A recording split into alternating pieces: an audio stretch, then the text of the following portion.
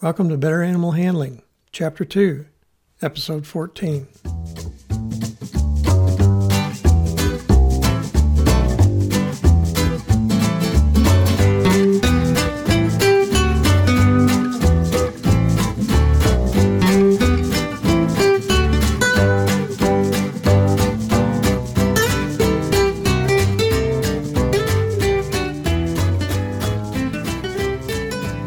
From Center, Missouri, USA, I'm C.B. Chastain, your guide to better animal handling, and Abby, my cattle dog and workaholic co-host.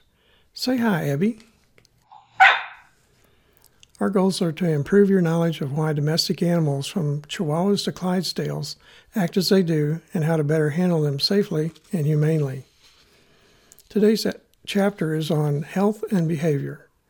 Our topics for this week are psychological health and stereotypic behavior, nutraceuticals, and animal behavior specialists.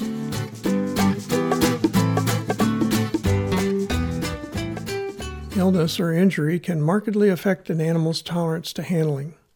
Handlers should always observe the animal's overall appearance, locomotion, interactivity with other animals, consciousness of the environment, evidence of food and water consumption, presence of fecal matter, the appropriateness of the character of feces relative to the animal's own species, and appearance and quantity of voided urine. It's natural for predator animals to become defensively aggressive if ill or in pain. Common maladies are injury, arthritis, skin sores, and febrile infections. Conversely, prey animals tend to attempt to hide their illnesses. Some will fake eating and minimize lameness. They'll become more social so they do not stick out from the herd. True behavior of sick or injured animals, especially prey animals, often requires containment in familiar surroundings and monitoring behavior unobserved with hidden video cameras.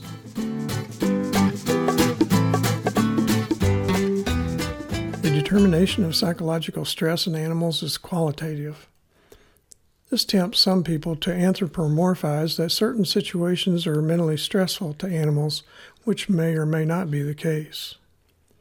Attempts at quantitative measures have traditionally relied on the measurement of serum or salivary cortisol levels and heart rates. Both are parameters that change within minutes and are affected by multiple stimuli. Meta-analysis of salivary cortisol studies in animals has indicated that cortisol as a single parameter and without context of duration of possible stress, gender, and other effectors of cortisol concentrations is unreliable as an indicator of stress or welfare. Visible reactions of animals to situations that induce apprehension, fear, trust, respect, and pain are very similar to observable human reactions. Recognition of these similarities is not anthropomorphism, it's pragmatism. Experienced animal handlers can recognize these primitive basic feelings in animals, as well as any human can recognize the visible signs of fear, pain, and other basic reactions in another human. Failure to appropriately thrive and repetitive alterations in normal behavior are reliable indicators of stress in animals. Stereotypic behavior is dysfunctional behavior, usually induced by stress and influenced by genetics. The stresses are often excessive confinement, barren, boring environments, or isolation from their own species. Stereotypic behaviors are characterized by repetitive actions with no obvious purpose. Common types are usually forms of pacing or oral behaviors.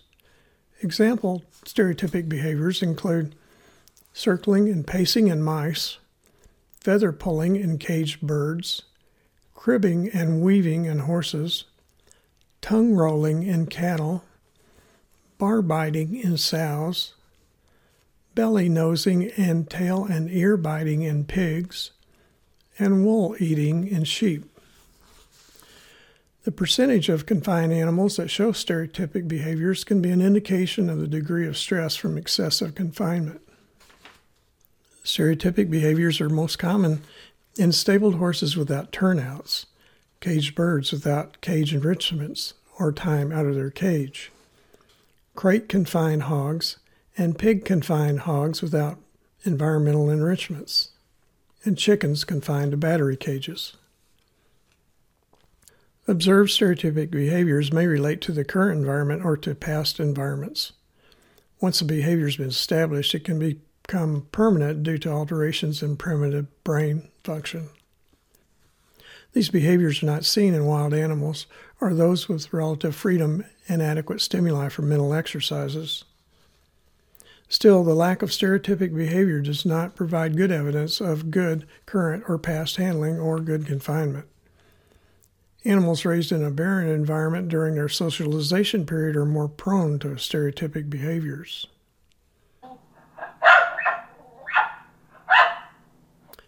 Abby asks, if she doesn't have a TV monitor in her crate, isn't that a barren environment? Just ignore that. She's unusually high maintenance.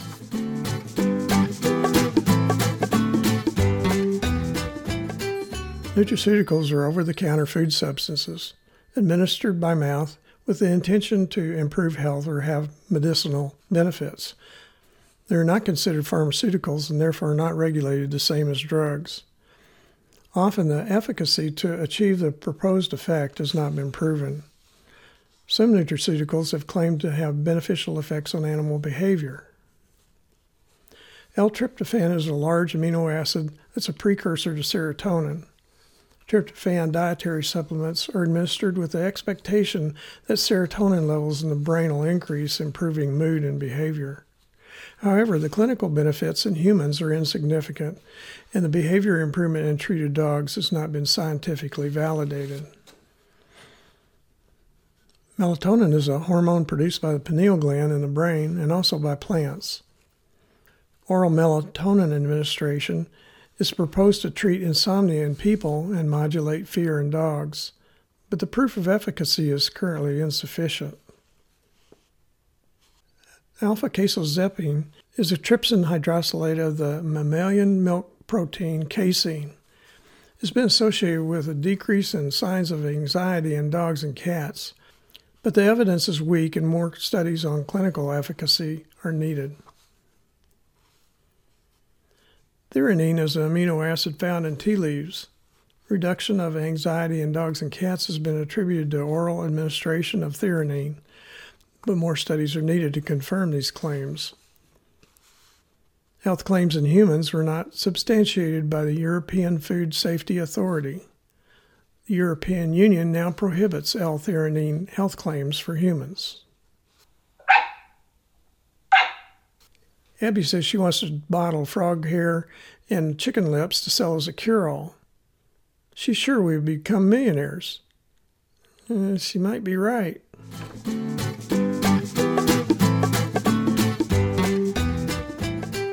Knowing basic animal behavior is essential for anyone to become a good animal handler. Animal behaviorists and animal handlers are not synonymous, however. To be a good animal handler requires an ability to interpret animal actions, and they must possess the reflexes to respond in a timely, metered fashion appropriate to the situation, including the humane use of physical restraints. Some excellent animal handlers may only be able to describe normal animal behavior in colloquial language, while some excellent animal behaviorists may be less than average animal handlers. An animal behaviorist is trained in the investigation of how and why animals behave as they do.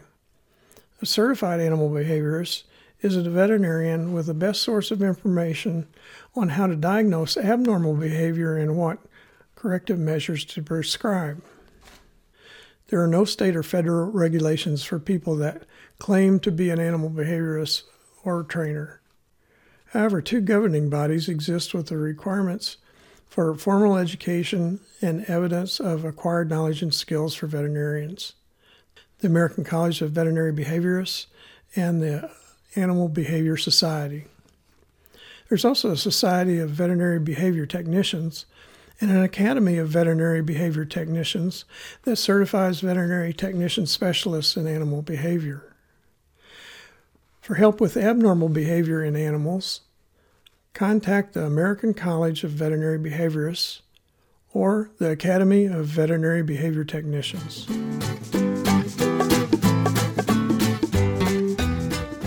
Now, let's recap the key points to remember from today's episode. Behavior problems can be caused by health problems.